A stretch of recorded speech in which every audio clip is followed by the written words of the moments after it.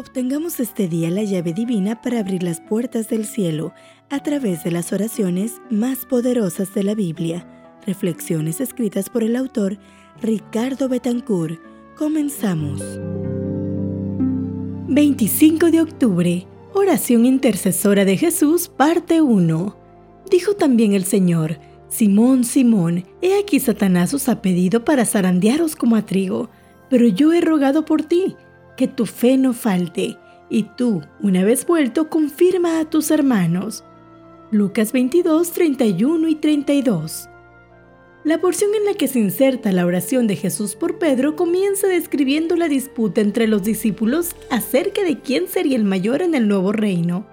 El Señor, en vez de reprocharles la pobreza y la mezquindad de su pensamiento, los anima con estas palabras: Yo pues os asigno un reino, como mi Padre me lo asignó a mí, para que comáis y bebáis en mi mesa en mi reino, y os sentéis en tronos juzgando a las 12 tribus de Israel. Tras animarlos al servicio, le advierte a Pedro que él lo traicionará, pero que finalmente se recuperará de su caída. Hay mucho amor en las palabras del Maestro. 3 ideas motrices emergen de Lucas 22, 31 y 32. En primer lugar, Jesús siempre estará a nuestro lado en la hora de la prueba. Luego, la fe puede eclipsarse, pero jamás extinguirse. Finalmente, quien cayó puede recuperarse, y quien se recupera dará un mejor servicio en la casa de Dios.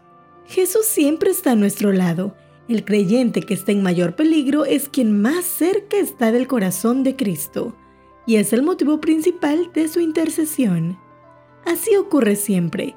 La más tierna de sus palabras, el más dulce de sus consuelos, el más fuerte auxilio, la oración intercesora más suplicante, los más poderosos dones de su gracia, se dan a los más débiles, a los más necesitados, a los hombres y a las mujeres en prueba y angustia.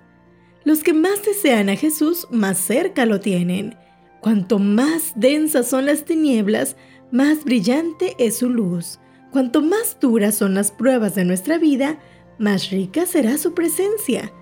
Cuanto más solos estemos, más intensa será su compañía. Nuestra necesidad es la medida de la oración de Jesús. Jesús hoy te dice: Satanás ha querido tenerte, pero tú, Keila, Luis, María, Priscila, Isabel, cualquiera que sea tu nombre, que estás en el ojo de la tormenta, tienes que saber que estás bajo los rayos iluminadores de mi amor y cuidado. Hoy tu oración puede ser: Gracias, Señor, porque cuando mayores son mis peligros, mayor es tu presencia. Soy Keila Urbano y fue un gusto acompañarte en esta reflexión. Este audio es una producción de Esperanza Norte de México, traída para ti por Integrity. Más que un servicio, un legado de vida. Integrity.